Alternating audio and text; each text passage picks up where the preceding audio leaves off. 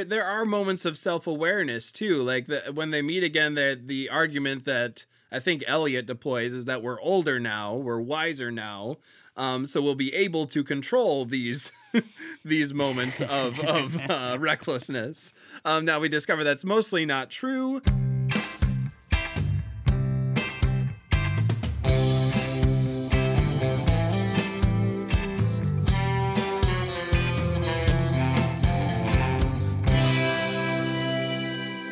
Hello and welcome back to No Script, an unscripted conversation about theater's best scripts. I'm Jacob Mann Christensen. And I am Jackson Nikolai. Welcome back to a still very early season 5, everybody. We are only 2 episodes in, really only 1 episode in. This is the beginning of episode 2. We're only 30 seconds or so into episode 2. So we're like 1.015 or something like that. A tiny fraction. It grows every second that we waste time on this particular subject.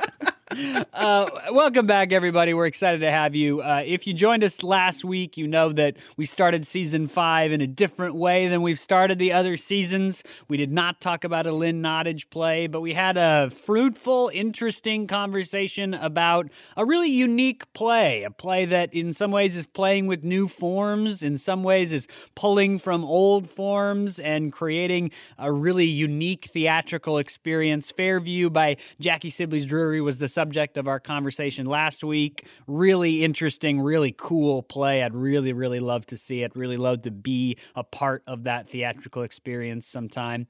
Today, we are talking about a play that is just about the most opposite of Fairview that you could possibly imagine. We're really turning the hourglass to the other side and going into a different type of play. We've gone almost 100 years into the past. Not quite, but pretty darn close to 100 years into the past. And we've transitioned from sort of this new form experimental feature into one of the classic models of theater. And there's so many other ways that the script is opposite. But today, we are talking about Noel Coward's famous play, Private Lives. Yes, Private Lives, subtitled An Intimate Play, or at least in my version of the play. We're going back to one of the classics. As Jacob said, this is a play that is often done in many houses all around. It was very famous in its time, got a couple different movies made of it, or full stage recordings made of it, and continues to have more and more done. So I'm excited to get to jump into talking about it. Before we do, though, I do want to say thank you to all of our patrons over on patreon.com/NoScriptPodcast. If you're a longtime listener of the show, you know that while we love doing the show, we love having these conversations with each other and with all of you out there in internet land. Alas, it is not a free endeavor. And the best way that you can help us out, help NoScript continue cranking out these great conversations for you all, is to head on over to patreon.com/NoScriptPodcast. When you get over there, you'll find a number of different tiers of membership. For as little as $1, you can be helping out the show immensely. And at that $1 amount, you unlock some cool features. You get access to patron-only posts, and early access to what plays we're going to be doing through the month, so you can be reading along with the show. So if you're looking for a way to help out the podcast, to be a part of No Script Podcast, head on over to patreon.com/NoScriptPodcast, and we will see you over there. Thank you so much to everybody that is supporting us over there. And if you're not yet, we hope that you will. So, please head over there. I'll just echo Jackson's encouragement and then say, now back to the script. Back to the script we go. Noel Coward, we have not talked about a Noel Coward play thus far. He's got several pretty famous plays. Hay Fever, Present Laughter are both among his more popular scripts. Private Lives, though, far and away by leaps and bounds, is his most famous play. It's one of the preeminent famous plays in theater. It is so famous, so well known that it has permeated into the culture. And even if you've never read it and truly couldn't even tell you what, if you couldn't even right now say this is what Private Lives is about, you recognize some of the material that's in it. If you say to a theater person or someone that knows the bulk of theater work pretty well, you say to them, we're going to do the balcony scene. you probably first think you're talking about Romeo and Juliet. But then if you say not Romeo and Juliet, the next thing is Private Lives. This is the second most famous balcony scene of all time. And if that's not something really special that Noel Coward could put on his resume, he wrote the second most famous balcony scene of all time. Elliot and Amanda are one of the most famous theatrical couples of all time. Some of the quips and jokes from the play have just worked their way into the humor of other stage shows. It was first produced in 1930. Noel Coward lived a really interesting life in and around the whole time period that he was writing. He was an actor and director and playwright and famous songwriter. The song that comes from this show, Someday I'll Find You, is among his most famous songs. He did work for the British military during World War II, which kind of shocked the world. He was sort of this out there, flamboyant, fashionable character in English life. And then when World War II came around, he went to work for the government, for the military, doing propaganda and espionage. He was actually on the Nazi blacklist. So if they had been invaded, he would have been one of the people tried and executed for crimes against the Nazi government. He's written on the list with Virginia Woolf and all the others. He did not discuss this publicly really ever in his whole life, but he's a well-known kind of closeted homosexual man because of the time period that he was living in. He really couldn't have had a public life if that had been something that was known. But it is now that he's dead and gone and society has moved on, we can look back and see that part of his life there as well. Private Lives, again, premiered in 1930 at the King's Theatre in Edinburgh. It actually was directed by Noel Coward and starred Noel Coward. Mr. Coward played Elliot, and his longtime friend Gertrude Lawrence played Amanda. Laurence Olivier played Victor. I don't know why I was stumbling to come up with Victor, but there it is. Victor, and they all went on to do that on Broadway in 1931. Those three reprised their roles. It's been revived so many times on Broadway and the West End since then. 6 Broadway revivals since 1931 just here in America. Tammy Grimes won a Tony Award for her performance as Amanda in 1969. Maggie Smith was in a production in 1972 at the Queen's Theatre, which transferred to Broadway in 75, and she was nominated for a Tony. 1983, one of the famous productions with Elizabeth Taylor and Richard Burton was on Broadway. In 2001, Alan Rickman and Lindsay Duncan were in a production that transferred to Broadway in 2002 and won a Tony Award for Best Revival. You can find clips of that production on YouTube. If you've never seen Alan Rickman do anything besides Snape and Die Hard, you need to watch those clips, watch other things that Alan Rickman's done. That guy was an incredible actor. He really is incredible. And watching the clips of this play, watching him bring this sort of quippy intellectual humor into real humanity in life is something astounding. He was an incredible actor, and if all you know him from is Snape and Die Hard, you are really missing out. That dude had some chops. 2010, it was revived at the Vaudeville Theatre in London. Also in 2010, there was a BBC radio production starring Helena Bonham Carter and Bill Nighy. Jackson said he listened to some clips of that one, and it was quite fun. So it's everywhere. It's still done everywhere, at every level of theater. It's funny. It has stood the test of time. It is going to be listed on that list of famous plays for a long, long time. Absolutely. Yeah. It almost like it picks up some of the baton from plays like Importance of Being Earnest and plays from, a generation or two. I don't know exactly how long there is between them, but that style of play carries on through in Private Lives. And that genre too. I mean, it's both Private Lives and The Importance of Being Earnest are comedies of manners. They're very different comedy of manners, but they're in that same genre. And the other thing that I should say before we move into the synopsis is that Private Lives has had some controversy when it was first created and started being in the world of theater, being produced, because it was deemed sort of inappropriate. The whole Act 2 shows Elliot and Amanda, who, as Jackson's about to tell Natalia are not married to each other. In fact, married to other people. It's not like their sexual relationship is shown on stage, but it's pretty frankly talked about on stage. And Noel Coward was wearing basically a bathrobe, or I guess what would you call that for a guy? Like a dressing gown. Dressing gown on stage, sort of showing his intimates for the time, of course. Right.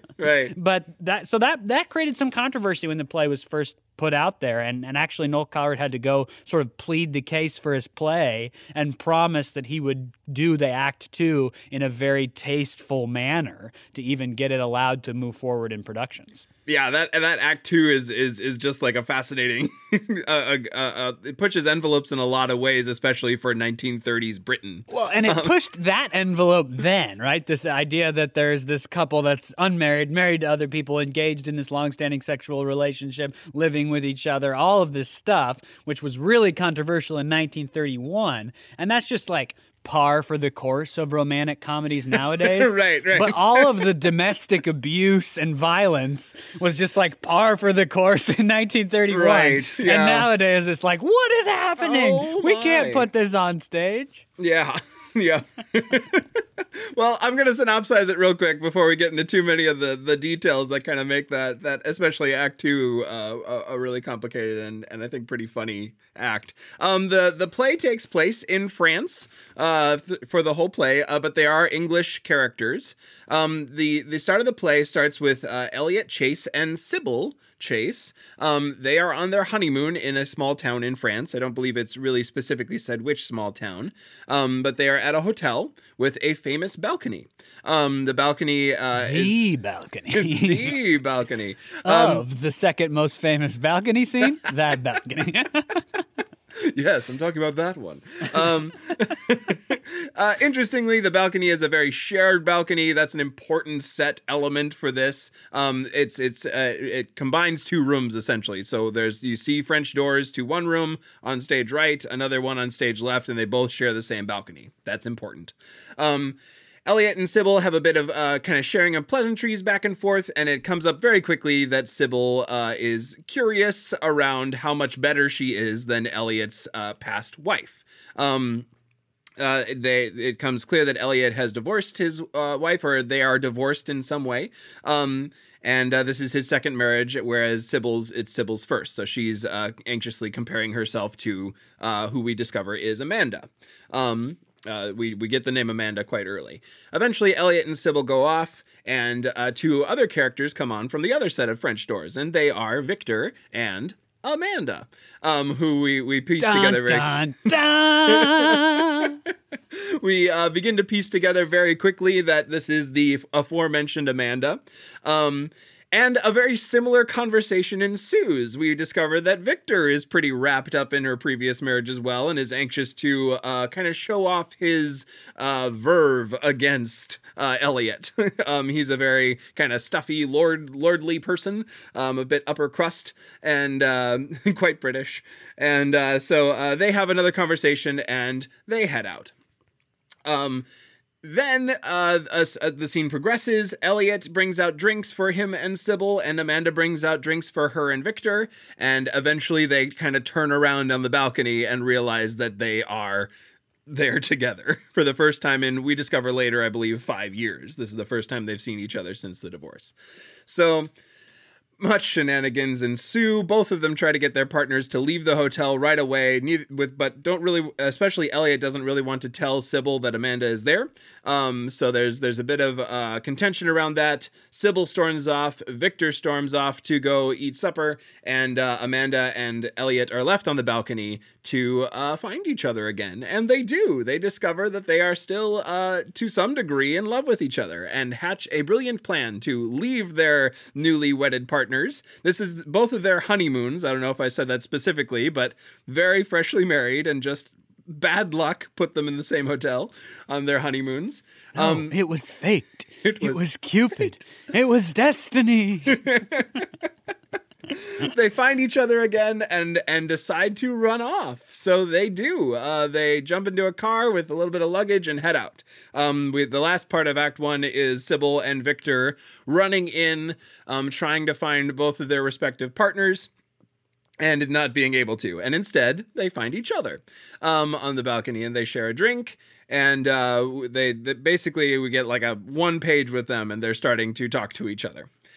Then we leave them for basically a whole act, and we go to Paris. After some time has passed, we know that Amanda has an apartment in Paris, and what follows is this Act 2 that we've been talking about. It's the two of them kind of in comfortable attire, clearly having not left the apartment in days together, and they are just kind of romantically living together in this apartment. And thus the controversy, right? You say, well, they've not left the apartment in days. They're recently refound each other, and they've not left the apartment in days, right. If you know what I mean.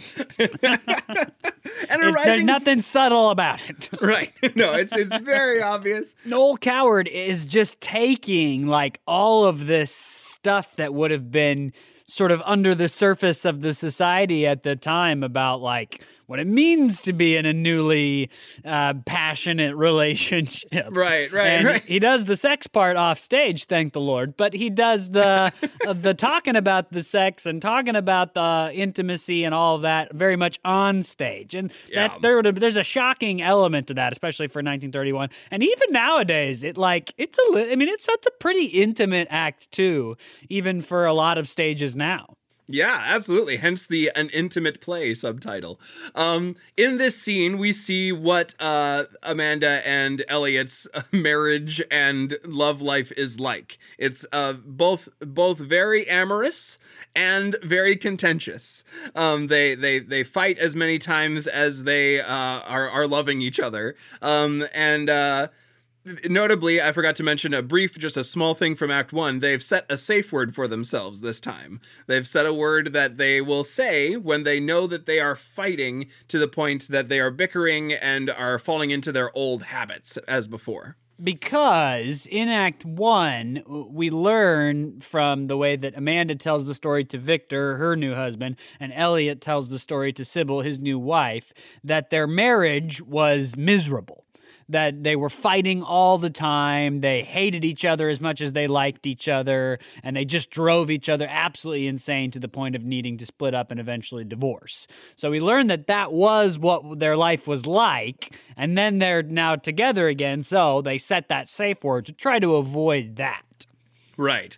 And they deploy it, I think, 2 or 3 times in Act 2 to various effects because their pattern of kind of love each other, fight about, and they just kind of can't stop themselves, essentially. They're kind of just like ids. Their id is running rampant in their relationship, and they're just feeding off of each other.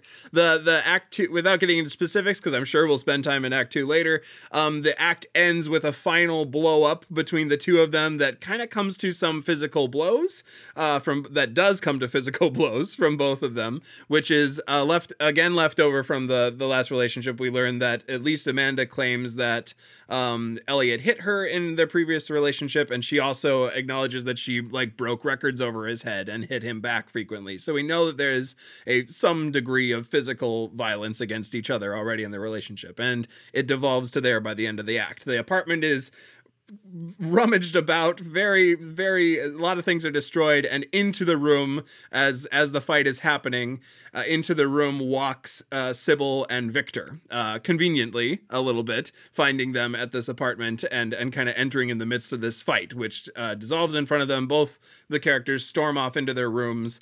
Both Amanda and Elliot and Sybil and Victor are kind of left there in the empty room. Act 3 is the aftermath. The next day happens. It's clear that Victor and Sybil are there to confront Elliot and Amanda and get some sort of closure or a way forward. And then there's some rivalry that springs up as well. Victor and Sybil, I think, both love their respective partners, Elliot and Amanda. the feeling is maybe not reciprocated, but nonetheless, they both dearly love them and are willing to go to significant lengths to try to make something work. And in Victor's case, to be sure he's doing the upright and honorable thing. But what ends up happening is between all of them, they come to the agreement that they're going to stay together, that Elliot and Sybil will stay together for a year, kind of a trial period, and Victor and Amanda will stay together for a little while so that Amanda can divorce Victor, and in the time, she'd be better off in society as a result of it. That takes us to the last 2 pages of the script. And in the last 2 pages of the script, they all sit down to breakfast, having resolved this. And essentially, Elliot and Amanda stir the pot enough to the point that Sybil and Victor end up in an incredibly contentious fight with each other. That does come to more physical violence by the end of the play, but from both of them, they both end up either throwing things or shaking each other or hitting each other. And Amanda and Elliot kind of once again discover their kind of chaotic love for each other and sneak off as this fight is happening, suitcases in hand, talking about travel recently, and head out the door, and curtain falls. And that is Private Lives. There you go. Even if you've never read the play or seen it, the elements of that play have worked their way into so much of modern drama, and there's references, allusions to it all over the place. What is that about, Jackson? Let's do what we usually do first today before we dive into some more script analysis. What in the world has caused this play to last 90 years and be just as popular as anything in the world of theater, besides perhaps the plays of William Shakespeare? Yeah. Some of it is certainly the writing. It's real good writing. The banter back and forth is just so snappy, so quick. You really define, like, each of these characters are pretty archetypal, but then are kind of perfectly executed in their archetypeness. If you're going to lean into an archetype, you have to do it very well to make them an interesting character, and I think Coward does that quite well in this. He presents 4 archetypal people, these 2 kind of free spirits in Amanda and Elliot, who were married for a time and just had too much passion between them to stay together, so they divorced, and they find each other again on a moonlit night on a balcony in Paris, right? Both married to their rebound marriages, and like, it's just like, what's not timeless and unifying about this story? There's a lot of things that's not timeless and unifying about this story, but it's very archetypal and has a lot of access to a significant portion of Western theater. Yeah, and it's just, I mean, it's entertaining, right? It's hilarious. The as you said, the writing is really clever and quick, which leads to some incredible jokes that make you just laugh out loud even reading it. And then you've got this whole level of situational comedy that is so built on dramatic irony. You know, I mean, that first scene, we watch Elliot tell Sybil all about his terrible, terrible marriage with Amanda that's all her fault and how cruel it all was. And then they go off. And then on comes Amanda.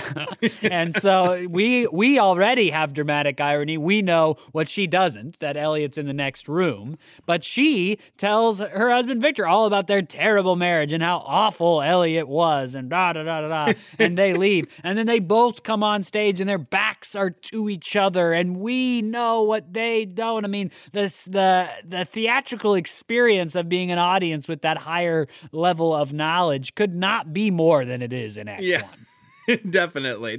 And just the like, yeah, all the stuff that we get to be behind the back of someone holding information. We get to be on the inside of so much and just watch it all play out in front of us. It's just it's fun to figure out what's going to happen before it happens, and it doesn't diminish what ends up happening.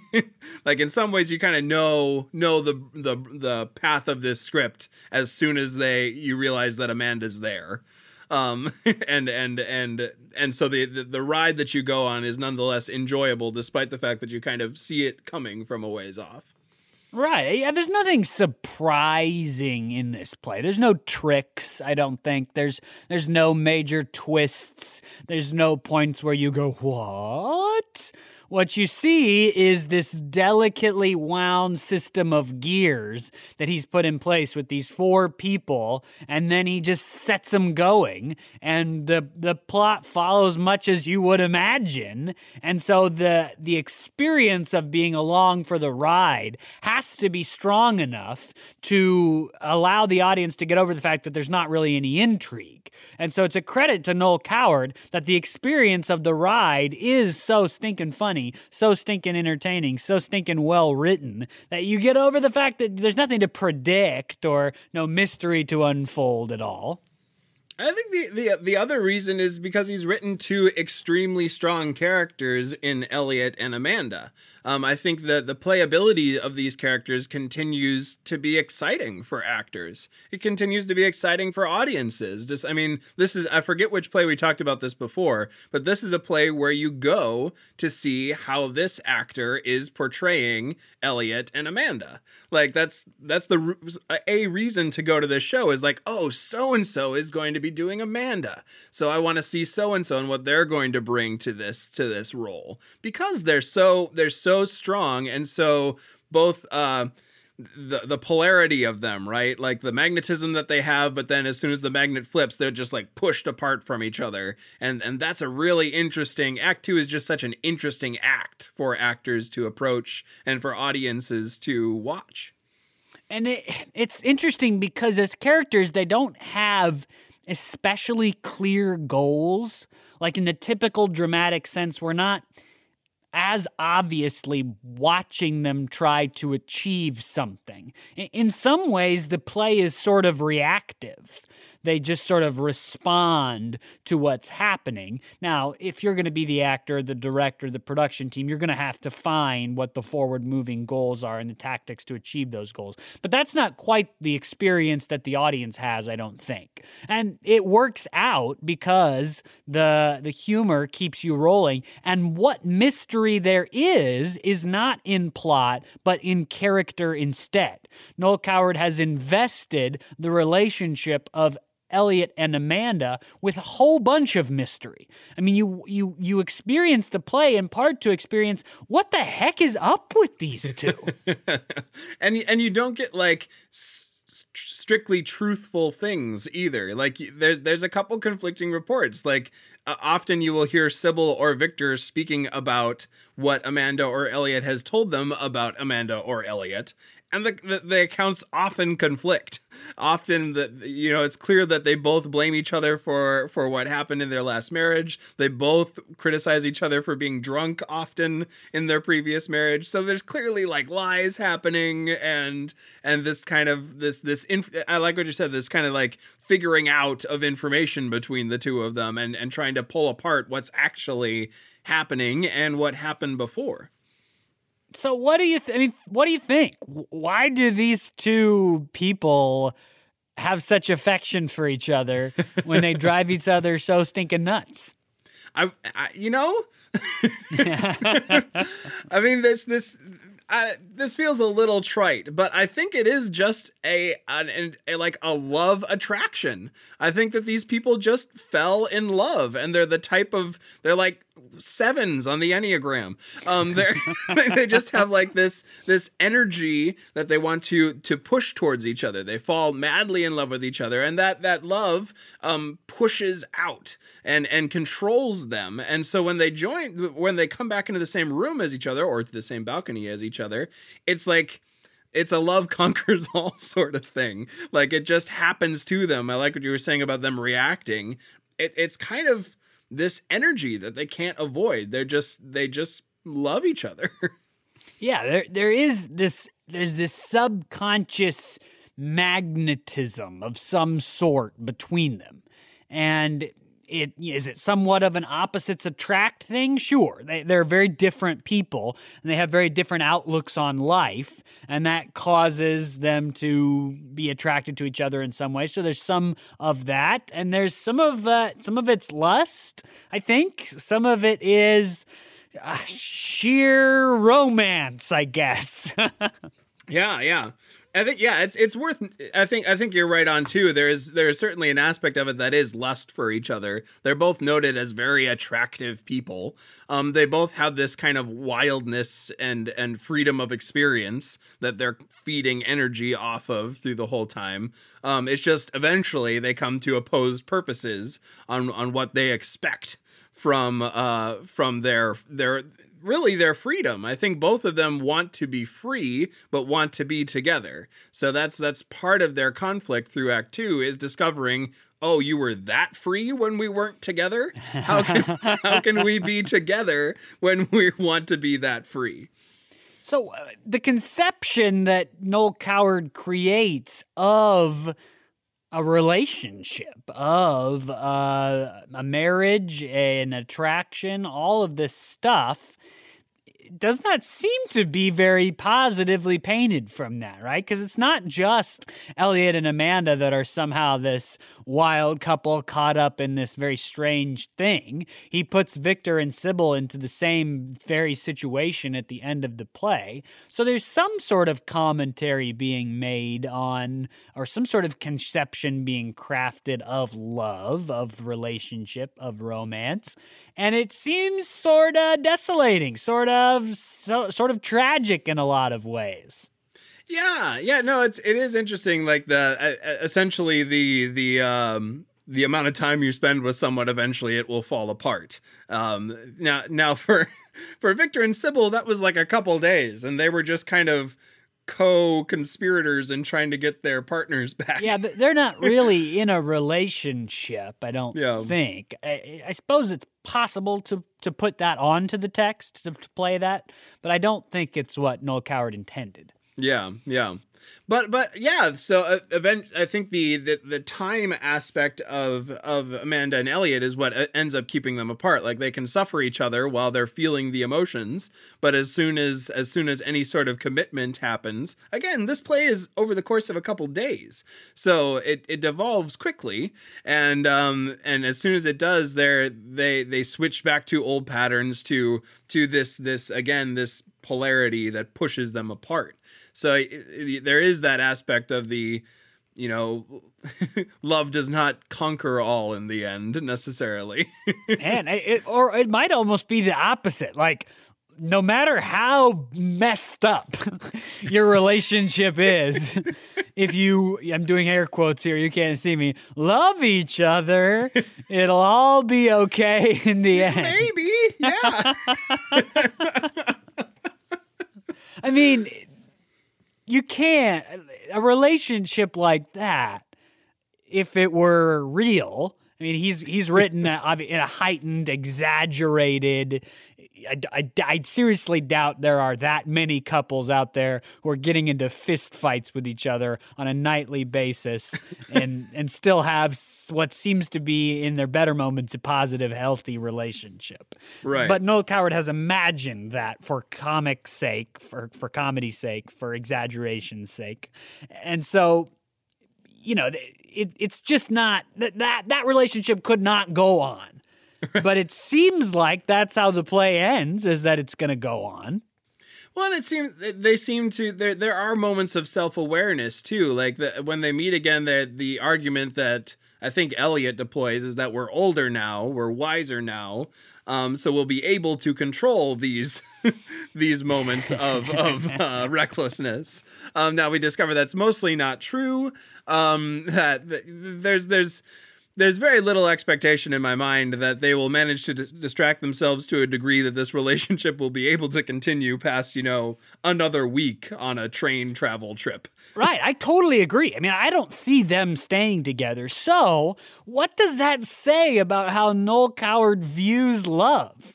Like, these two people are married to other people, and both of them think that if they had stayed in those relationships would have lasted to the end of their life. Yeah. They would have been long-standing, fairly happy marriages. Both Elliot and Amanda are on the same page that if they had stayed in those marriages, that's what would have happened. But both of them also agree that they were not really in love with those people, and that they are really in love with each other, a relationship which is doomed to be violent and fail. I mean, what does that say about a conception of what love really is? Yeah, no, it's like a tragic. It's kind of, just to tie it back to Romeo and Juliet again. It's like a tragedy. A tragic love story that no one dies at the end, right? Like you have the passion of these two, but it's not a sustainable passion. It's not one that can be supported. And I think you're right on with they describe these other relationships as very functional. They would be able to last them. They would not be alone, essentially. They would right. have this and actually, there's a really great little bit of writing that Noel Coward does in Act 1, where in both of the separate conversations that Elliot and Amanda have with their spouse, so Elliot with Sybil and Amanda with Victor, they both have a variation on this idea, which is, Your other marriage was really violent and crazy, wasn't it? Yes, it was. But you love me in a different way, don't you? Yes, I do. In a calmer, more rational, less passionate way. Yeah. Yeah. Essentially, you're fine.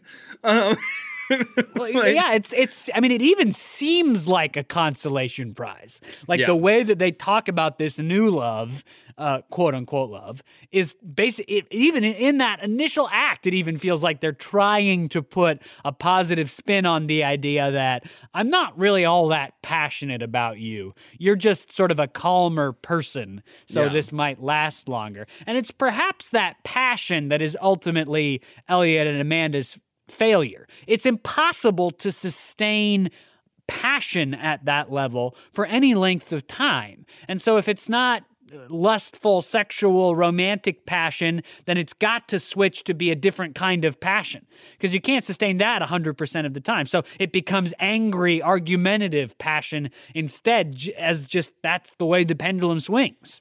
Right. And it's worth noting that they the relationships that they pursue as these kind of non-passionate relationships are, let's see all the descriptors I can throw at this. Socio-normative archetypal ones. Like Amanda marries Victor, who is some sort of like well-to-do person. He's a rich older gentleman. And kind of described as sort of like a man's man. Yeah. A manly dude. Right. And Elliot marries Sybil, who is like 23, something like somewhere around 10-ish years his younger. And so which is an archetype in and of itself, right? Exactly. Marrying the younger pretty girl. And in the same way that Victor's sort of a man's man, she's sort of the most feminine, stereotypically, specifically feminine that she could be. Like, she doesn't want to get a suntan because it looks bad on women. Right. So there's that aspect too, where they're both trying on the other side of love as well, and they discover that doesn't work for them either. That they're ultimately not after happy. They marry them. After they married them, there's a moment in Act 2 where Amanda says something like, I wanted to try things out with Victor. Right. And Elliot was like, you did a little bit more than try. Yep. So yeah, I think what is being played at is this kind of suppression, or suppression of feelings, and playing with the two, right? Can we suppress our feelings and have a happy life? There's my air quotes. Or is it better to let all of our feelings out and live like a blaze of glory, but fight all the time and maybe likely end up not together, likely end up alone? Yeah, I mean, the choice that Elliot and Amanda make is a choice of a passionate relationship, which is, because it's passionate, in equal parts romantic and beautiful and violent and terrible. They choose that passion over the sort of stability, heteronormativity of their possible other partners. And there's a commentary being made there. In fact, lots of the analysis that has been done about private lives, and especially in more modern times, is like gender and queer analysis. Was Noel Coward, a well-known closeted homosexual, making some commentary on heterosexual relationships in general? Maybe. He's definitely making commentary on gender, for sure. There's this whole idea that Amanda is really upset because a man should never strike a woman is something that she says, but she's the one that insinuates the violence, of course, later on in the play. There's this stuff about how Elliot is really upset that she was engaged in sexual activities once their relationship ended, and she says, well, you did the same thing, and he says, well, it's worse on a woman. A woman shouldn't be promiscuous. It's a bad thing. And Amanda quips back something great like, it's bad for men if women are promiscuous. Yes. There's definitely gender level commentary happening here. And that's sort of what the Comedy of Manners, it's a comedy of manners about relationships, especially new relationships, passionate relationships. And layered into that is these societal expectations of gender roles that Noel Coward has written to people who actively try to throw off. And yeah, that keeps happening throughout the script. Elliot actively tries to like throw off the gender role of Victor tries to get him to fight him.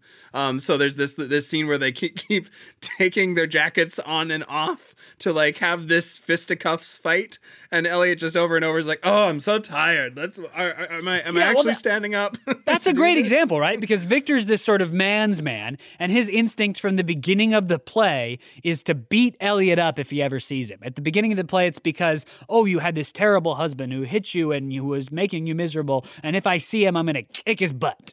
And then later in the play, it's because, oh, you stole Amanda back from me. And so they meet in the apartment, and Victor is intent on having this fight. And Elliot has to engage in this whole series of different tactics to avoid the fight, some of which is to claim that it's unnecessary. He has this whole great thing about, like, what good is this going to do if we fight? You hit me, I'm going to hit you, you're going to hit me, we're going to beat each other up till one of us is unconscious. And what's really going to be better about that? I mean, it's very much a departure from the idea that, like, men fight when we're angry at each other. And that commentary is made, right? Elliot's accused of being a coward because he won't fight Victor.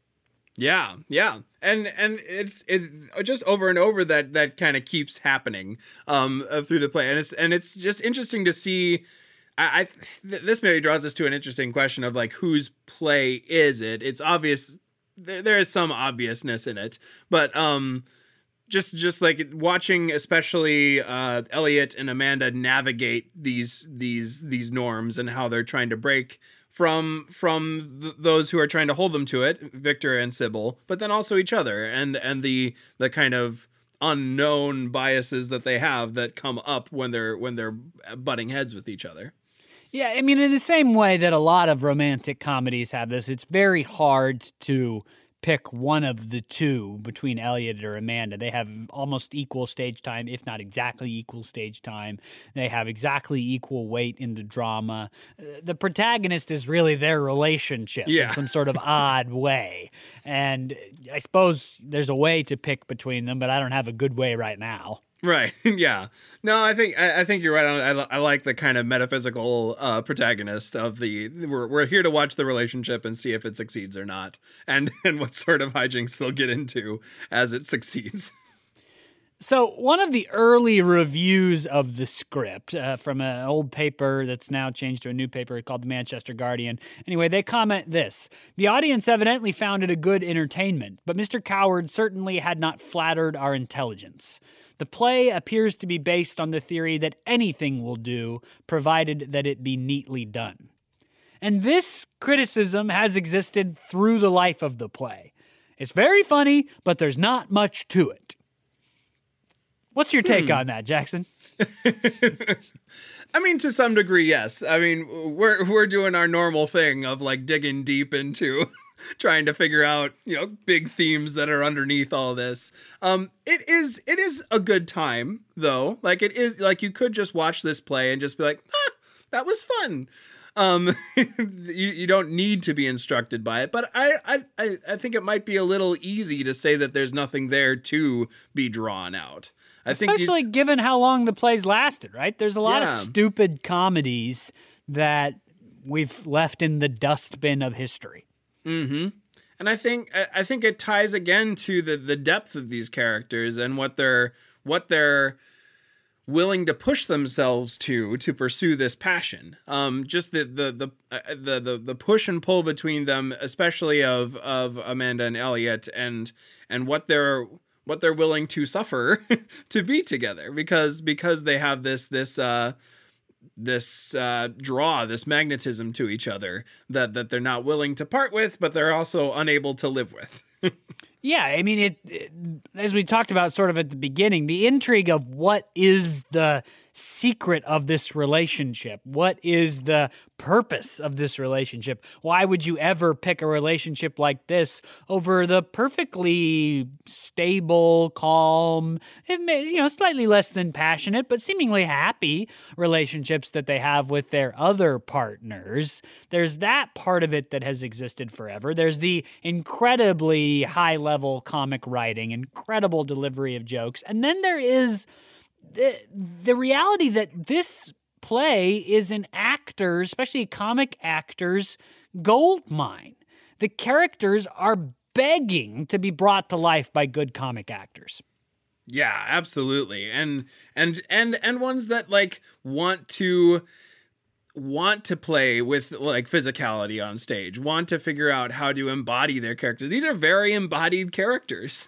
You have to figure, and from a stage perspective, that it is an intimate play. There are moments when they're close. There are moments like you got to figure out how to play these moments well to a big house, and I mean, just that's an interesting puzzle. It's a puzzle to try to grapple with, and it's fun for actors to approach, fun for the back and forth to exist. So at the end of the play, we've mentioned that that Elliot and Amanda sneak off. They leave Victor and Sybil arguing in a whole fisticuffs situation. This moment is a classically Noel Coward moment. He ends lots of plays with the protagonists sneaking off. Hay Fever and Present Laughter, his other two major plays that are still popular, both end that way. So what does that do for you, Jackson? I mean, why make that some sort of device of a playwright? Like, I'm Noel Coward and I like my protagonists to sneak off at the end of the play. Why? There's a living aspect to it that I like. You kind of get the feeling that the story continues, right? Like it provides a way for this play to kind of last through the dinner conversation that happens afterwards. You ask questions like we're asking, like, well, what's really gonna happen though? Like, they seem chummy at the end of this. Are they really going to be able to make it through international travel together? Maybe it'll distract them enough. That's the sort of thing that like happens when you don't bow tie the end of a play, that when you leave it open, when you don't get a final soliloquy from the character that you've been following for a long time, you get to live in the world a little bit longer. You get to pretend a little bit longer and kind of put yourself into the world. Yeah, what I like about it is that it makes those final moments of a play, let's use this play as our example, in Private Lives, it makes those final moments a decision that is still to be made by the protagonist. Because the play could end before that, and that would be a play ending with Elliot and Amanda deciding not to continue their relationship. They're too unhappy together, but their other relationships have also been ruined by the bad choices that they've made. But then in those final few pages, Noel Coward writes another decision of the protagonist, a decision that reverses the decision that they'd made previously. And no matter what context you put it in, the decision to sneak off at the end of the play is always going to be a decision. Something that has to have been a choice, that has to have been made by the central characters to do something. And it's a choice to go somewhere, a choice to go somewhere together or not together, as the case may be. In this specific situation, them sneaking off together is a conclusion of the story that we've been following, right? It's a decision to try to make the relationship work again for however long they're going to try. Right. And to continue being agents of chaos, right? Like partway through this breakfast, it becomes clear that they realize what they're doing. At least Elliot does. Elliot is pushing hard at Victor and Sybil to kind of get them annoyed enough to have this fight, and then they just like kind of sit back and enjoy the fight. So that story continues too. Like you wonder, like clearly Victor doesn't strike me, at least, as the person who's going to let this go. Sybil probably not either. So you almost imagine another Act 2 scene a couple weeks later in, I don't know, Mumbai or something, where this all happens again. So all the characters continue on in their paths. Well, we've put it off long enough, Jackson. It's time to talk about the elephant in the room. What do you do with all of the violence in this play? I'm annoyed that wow. you beat me to that. I'm gonna stick it with you. It's a real problem in the play that you have to deal with. This play has these two very passionate characters who I think are the easier one to figure out a way to deal with. They are both violent to each other, and the back and forth between them is kind of tit for tat. Is pretty. You get the sense you spend enough time with them that you're like, this is a part of their relationship, and it's messy, and it's not something that either of them really likes about themselves or each other, but it's there, and they both use it against each other. So I think you can't really avoid that in this play. It's played that way. The one that's actually harder for me though is the Sybil and Victor one, which seems to just be played for the laugh at the end. It's just like, oh, it's funny. We've degraded these two people to the point that they are coming to blows with each other. In fact, even the line at the end, the stage direction, which is not binding in any way, but the stage direction in my script is Sybil, slaps Victor's face hard, and he takes her by the shoulders and shakes her like a rat, as Amanda and Elliot go smilingly out through the double doors and the curtain falls. What a stage direction. Yeah. Oh, man. Now, I just wouldn't do that if I was directing the play. I'd have it devolve into like pillow throwing or something like that, because you just can't. I just don't know how you end this play in our knowledge of sexual relationships and abusive relationships. Ending it with someone shaking someone like a rat. I'm sorry. But I think there are other ways that you can do less brutal fighting, less brutal violence in the play. But there are moments where slaps are called for. There are moments where, records break over people's heads. And bottles, lamps. Yeah, there's a physical, like a round the room fight that happens between Elliot and Amanda. Again, as I've said, it's pushed on by both of them to some extent, but it's violent and it's messy. Yeah, so what you're suggesting is one of the ways that people tend to deal with that in the script, which is to sort of de-escalate the violence. They don't hit each other as hard. It's a lot more wrestling than blows. Maybe a pillow is involved. That is one way. I did not ever see the Alan Rickman production, but from what I've read about it, they took a different path, which is to emphasize the darker parts of the play. I mean, another option is to say, the play's got a lot of funny stuff in it, but the violence is not the funny part. The violence is a real hard part of their relationship, and to try to balance the terrible things that these people do to each other with the quippy intellectual humor that goes on in the other characters.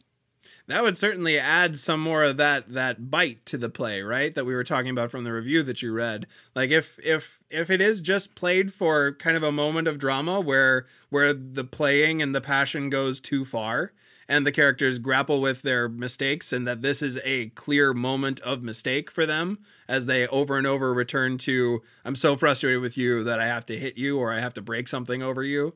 That would add a lot more teeth to some of those scenes and make you grapple with some grittier themes. And it depends on what you think Noel Coward is trying to say about relationship. It depends on what you and your production are trying to say about relationship. I mean, obviously, there's a version of this play that is a fairly stringent critique of you got to be careful about this level of passion. Sure, it can make a relationship really great in some ways, wink, wink, nudge, nudge, but there's a lot of danger that comes from that kind of emotion and that kind of failure of self-control. And in that way, then the violence that they do to each other is the example of the dangerous consequences. Mm-hmm. I do think again though that works for Elliot and Amanda. It's again harder for me with Victor and Sybil. Like I don't have that line of reasoning through the play for Victor. Victor, I mean, I guess no. I'm gonna backtrack a little bit. You could go and then psychoanalyze Victor's always needing to fight all the time, right? Into that. So there's opportunities for it there. I like kind of acknowledging it rather than trying to sweep it under the rug and play to moods that have developed, that humanity has developed a better mood around violence. Well, I think that's all the time we've got for Private Lives today. Noel Coward has written his name in the theater lights for nearly 100 years now, and many, many more years to come, I would think. And Private Lives is just one of his great scripts. I actually like Hay Fever better, but Private Lives is definitely the more famous of them. We'll probably do another Noel Coward script at some time. I don't know. There's a lot of scripts out there. We got a lot to cover. And this is an imminently producible play, right? Like you got two sets, one of which can be the balcony in front of your curtain, and the other one is the set behind the curtain. It's really producible. It's got great parts. It's got great kind of flexibility in age as well. Obviously this is a play kind of written for middle-age actors, but there's some good flexibility there. So if you do this play, if you get the chance to read this play, if you've been in this play already or seen the play or like one of the movies, hit us up on Facebook, Instagram, or Twitter and talk to us about it. We'd love to keep talking about Private Lives with you. You can find us on Facebook, Instagram, Twitter, the username @NoScriptPodcast, or our Gmail, noscriptpodcast@gmail.com. Hit us up on any of those sites. We'd love to keep talking about Noel Coward's Private Lives with you. Absolutely. If you'd like to recommend this podcast to your friends, that's a great way you can help us out. They can find it on Podbean, where we're hosted, on Spotify, Google Play, or Apple Podcasts. If you get connected with us on Facebook, we do post a link to the new episode every Monday on that Facebook account. So until next week, when we are talking about another play, I am Jackson Nikolai. I am Jacob Mann Christensen. Thanks for listening to No Script, the podcast. Bye.